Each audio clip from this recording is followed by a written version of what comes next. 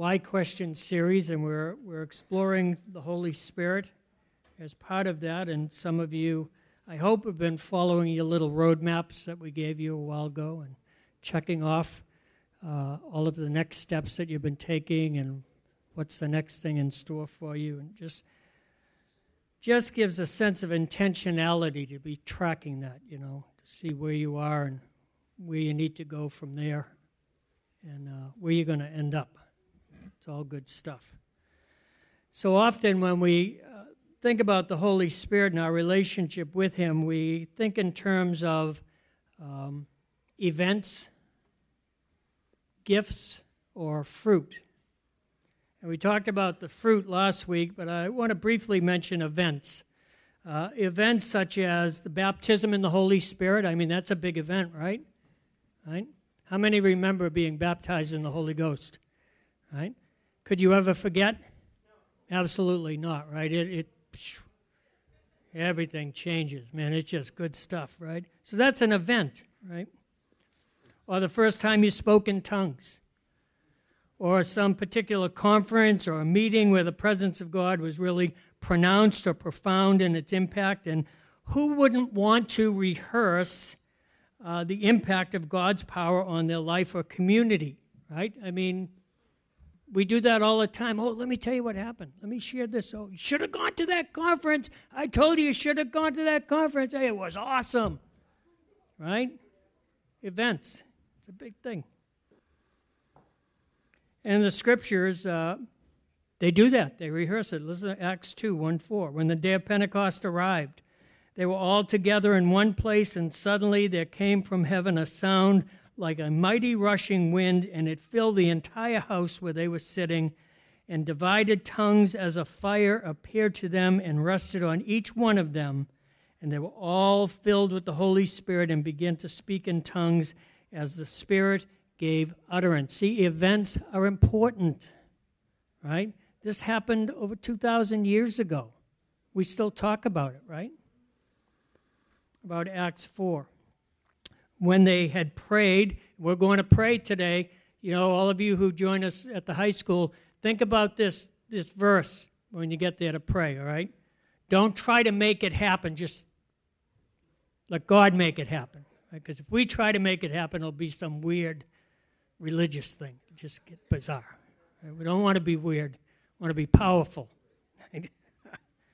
When they had prayed, the place in which they were gathered together was shaken, and they were all filled with the Holy Spirit and continued to speak the word of God with boldness. Now the full number of those who believed were of one heart and soul, and no one said that any of the things that belonged to him was his own. But they had everything in common. And with great power, the apostles were giving their testimony to the resurrection of the Lord Jesus, and great grace was upon them all. Sound good? That's an event. I want you to note the power, the unity, and the presence of God's grace are all in evidence in these verses because these are the kingdom-sustaining qualities of life in the Spirit. Unity, presence, and grace equal power. You need some power, Tim? We all do, right? Right? Unity, presence, not your presence, His presence. Invite His presence in, right? And grace. They're all necessary dynamics for the expansion of the kingdom of God in order to bring light into the darkness of an unbelieving world. This becomes even more evident when you consider the fact that non-charismatic and even anti-charismatic denominations fully accept and embrace the full range of the Holy Spirit manifestations on the foreign missions field. Right? They don't have any problem with it there.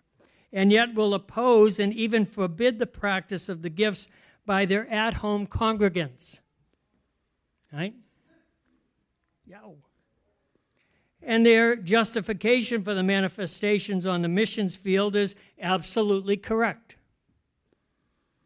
While at the same time, their rejection of those same manifestations here at home must be grieving to the Holy Spirit, who longs to be actively present in His church.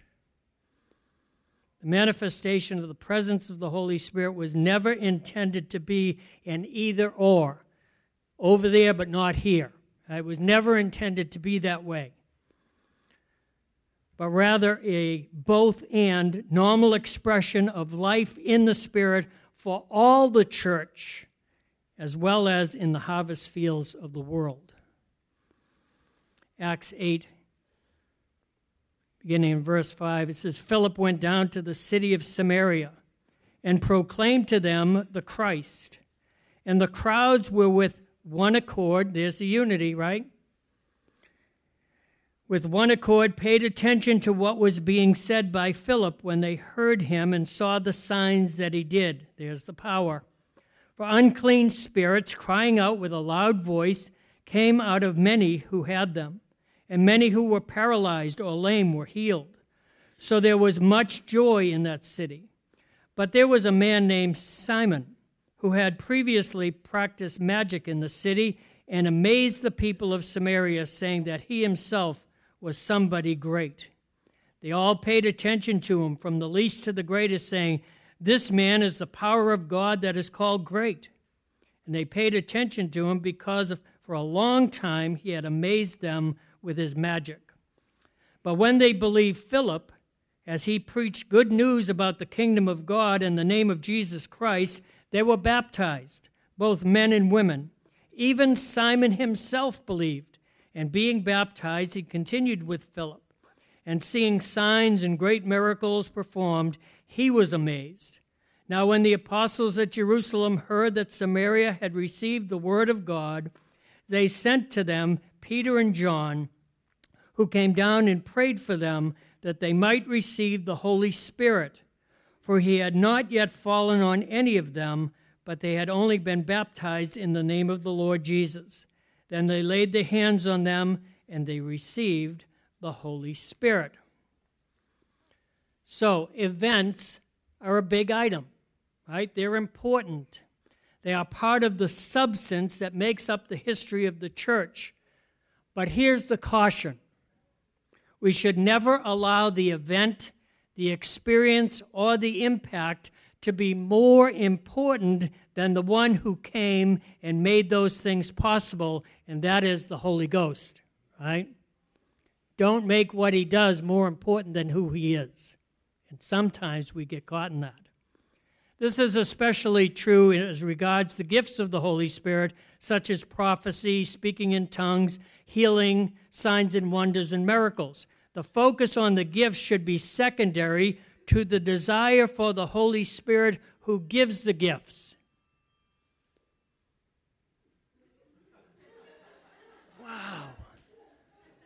Wow, huh? It's close, right?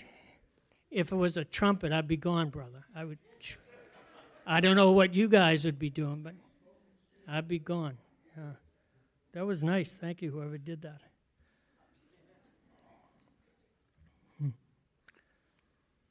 So where was I? The focus on the gifts should be secondary to the desire for the Holy Spirit who gives the gifts. This will become more evident as we unpack the following scriptures. 1 Corinthians 12:4 says this, Now there are varieties of gifts, but the same Spirit. And there are varieties of service, but the same Lord. And there are varieties of activities, but it is the same God who empowers them all in everyone. To each is given the manifestation of the Spirit for the common good. For to one is given through the Spirit the utterance of wisdom, and to another the utterance of knowledge according to the same Spirit. To another faith by the same Spirit. To another gifts of healing by the one Spirit. To another the working of miracles, to another prophecy, to another the ability to distinguish between spirits, to another various kinds of tongues, to another the interpretation of tongues. All these are empowered by one and the same Spirit, who apportions to each one individually as he wills. Two things that strike me immediately is that it is God who empowers all the gifts in everyone, and that it is God, the Holy Spirit, who both empowers and apportions or gives gifts to each one as He wills. Now, it is our understanding of what these two scriptures actually say about the use of the gifts of the Holy Spirit by the body of Christ that will lock us into one of two competing theological stances within the community of believers who actually pursue the gifts. The first theological stance is that the gifts of the Holy Spirit are given to individuals in the church as constitutional gifts. Constitutional gifts. In other words, you get one or maybe two gifts that are yours to function in almost exclusively. In other words, skip that. So people get labeled or are known as, say, oh, he's a healer, or he's prophetic, or an exorcist, and they have that gift, but I don't, or at least I don't believe I do, because I never prayed for anyone to be healed or delivered or given a word of knowledge or prophecy. Right? So you have the anointed and the laity within the church community. It's positional and thus reinforces the hierarchical structure within the praxis of the work of ministry in the church.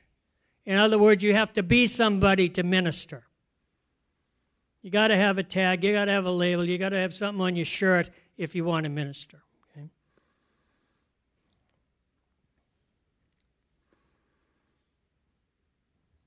And it's easy to understand this position from these verses with all of the "and to one is given" statements that are made. But what is often missed is the context statement. To each is given the manifestation of the Spirit for the common good. For the common good.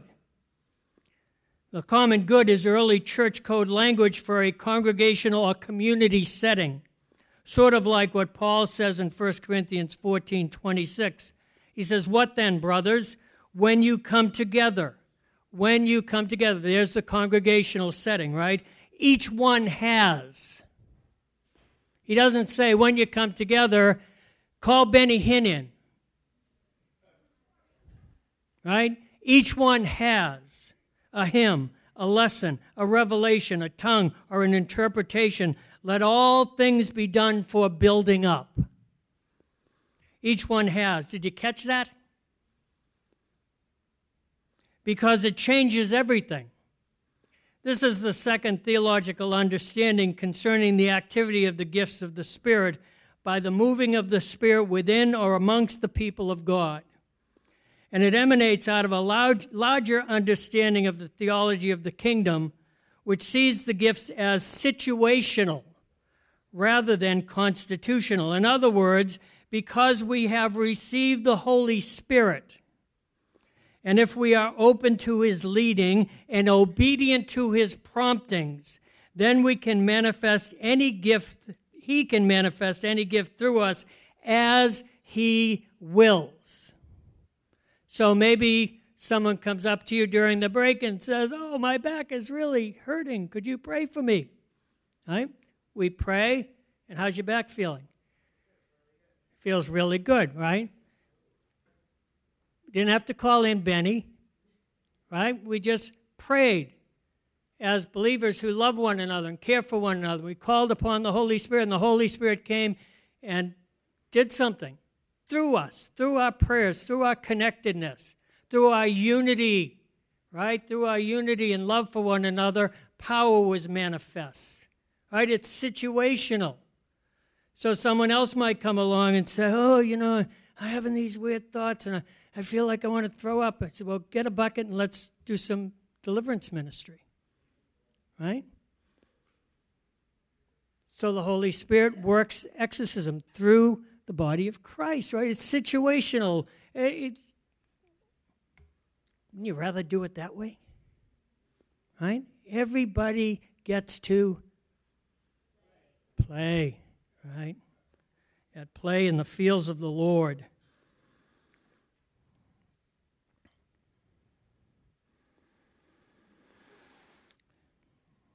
All the gifts are available to you because the gift giver is in you and wants to be poured out of us as an expression of the love, grace, and power of Jesus to heal, deliver, equip, and inform. You don't have to become special. You already are special. I'm going to say that again. You don't have to become special. You already are special. Christ is in you.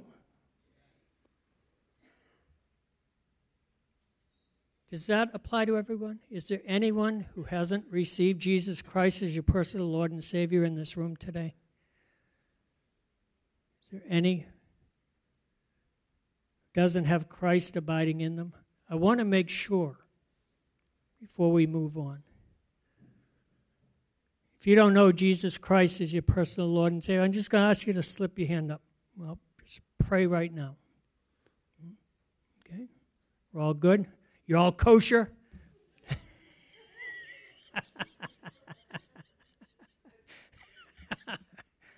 Yeah.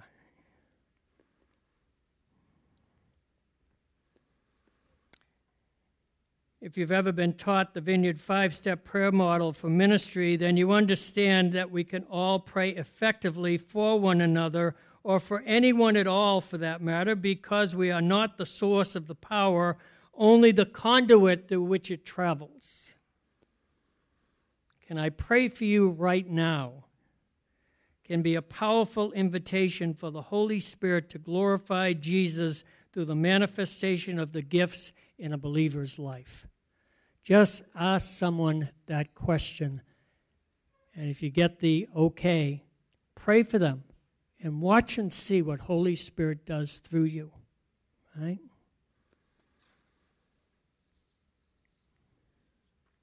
So these, of course, are only partial list of the gifts of the Holy Spirit. Most complete New Testament lists include up to around 29 different gifts of the Spirit. Okay? We won't get into all of that today. But consider these: Romans 12, 6 through 8. Having gifts that differ according to the grace given to us, let us use them. Who's he talking to? Us, right? Let us use them. If prophecy, in proportion to our faith. If service, in serving.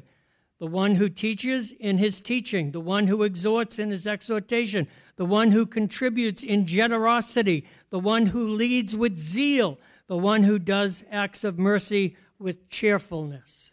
Right? All have an opportunity to minister in the gifts of the Holy Spirit. Then we also find that people can be gifts of the Holy Spirit through the function of their individual callings.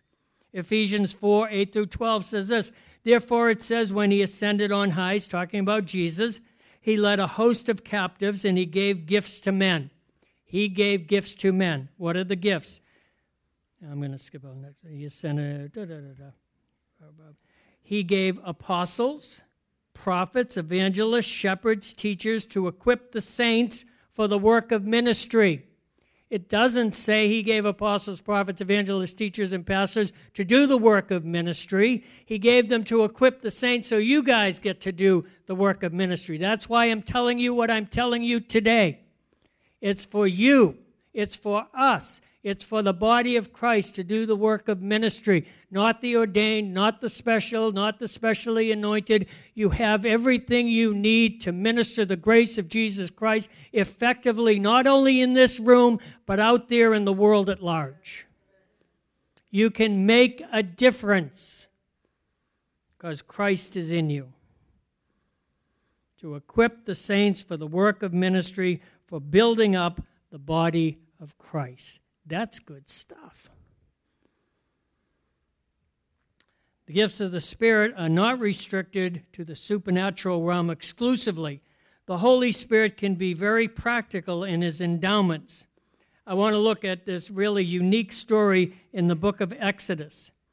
All right, God has brought Israel out of bondage, has given them the law at Mount Sinai, and now he is going to transform them through teaching and through experiential encounters, how to be a worshiping people, the people of God. So he instructs Moses on how to build a tent of meeting so he can hang out with his homies. Moses puts out a call to the people for an offering for all the materials needed to build a place of meeting for the Lord and his people.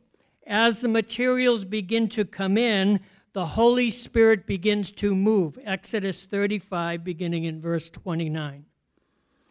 All the men and women, the people of Israel, whose heart moved them to bring anything for the work that the Lord had commanded by Moses to be done, brought it as a freewill offering to the Lord. Then Moses said to the people of Israel, "See, the Lord has called by name Bezalel, the son of Uri, the son of Hur, of the tribe of Judah, and he has filled him with the Spirit of God." Okay? Now watch how that manifests. With skill, with intelligence, with knowledge, and with all craftsmanship, to devise artistic designs, to work in gold and silver and bronze, in cutting stones for setting, and in carving wood for work in every skilled craft. And he has inspired him to teach, both him and Oholiab, the son of, I'm not even going to attempt the next one.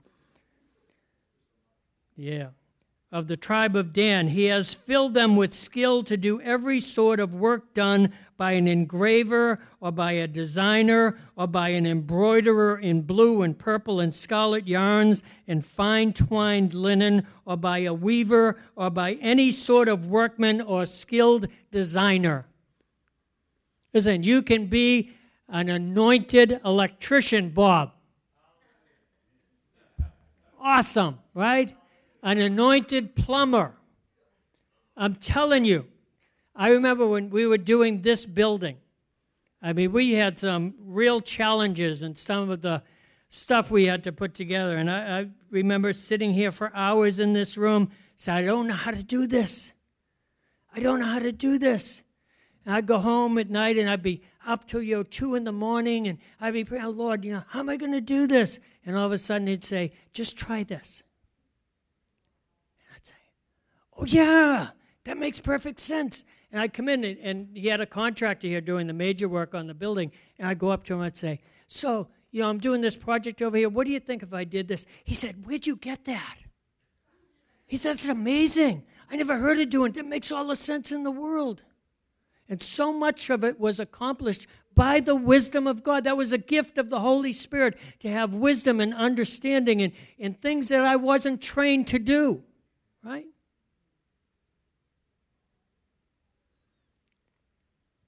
The Holy Spirit is the implementer of the created desire of the Father's heart, his mind and his will. He broods over that which is in chaos and darkness, and as the Father expresses the redemptive outworking of the work of his Son, Jesus, the Holy Spirit breathes life and reality until those things unseen become known to the hearts of men. God, by nature, is creative, and his creative reserves stretch into all of eternity, an endless river of new unsung songs. Did you ever think of how many songs there are? I'm always amazed, I get all these downloads. What's that app we use for music? Spotify, right?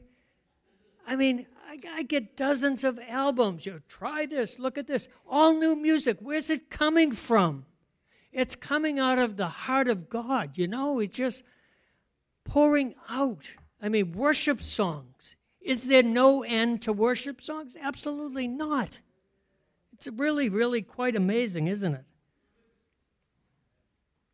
Unsung songs, poems, and books yet to be written. Dawn, books yet to be written. There's a whole horde of them ahead of you guys. Plays, movies, not yet seen, dances, only choreographed in the deepest places of the joy of the Holy Spirit. witty inventions and medical cures, the ways and means to halt the spread of diseases and to end hunger through creative farming techniques that have not yet been discovered. The Holy Spirit hovers, broods over the church, looking for that searching heart and inquisitive mind, someone willing to take the risk and put their lives on the line to be used in new and creative ways by the Holy Spirit. Do you want to function in the gifts of the Spirit? Receive the giver of the gifts. You have no clue. We have no clue. Abundantly above and beyond all that we could ever hope, dream, or imagine is available to us through the Holy Spirit. Are you that risk taker today? Would you be willing to stand up to say to the Holy Spirit, here I am, man. Use me. Pour into me. I'll take the chance. I'll take the risk. You ask me to do it. I'll step out. I'll take the chance and do it. I'll say to that one, can I pray for you right now? I see that you're limping. You got a need, right? Step out of your comfort zone. See what God will do. I want to close today by praying and asking the Holy Spirit to stir up this type of creative gifting in us. As I do, if you feel a stirring in your heart or mind or spirit, I want you to come up front so we can pray for you and activate that creative spark in your life. Okay? Remember, faith speaks of those things that are not yet as if they already are. If you only see it as a hope, as a possibility, it's enough to begin to lay a foundation towards the completion of that vision. When the Holy Spirit breathes on those faith proclamations, then they become more than we ever hoped for. Let's stand together.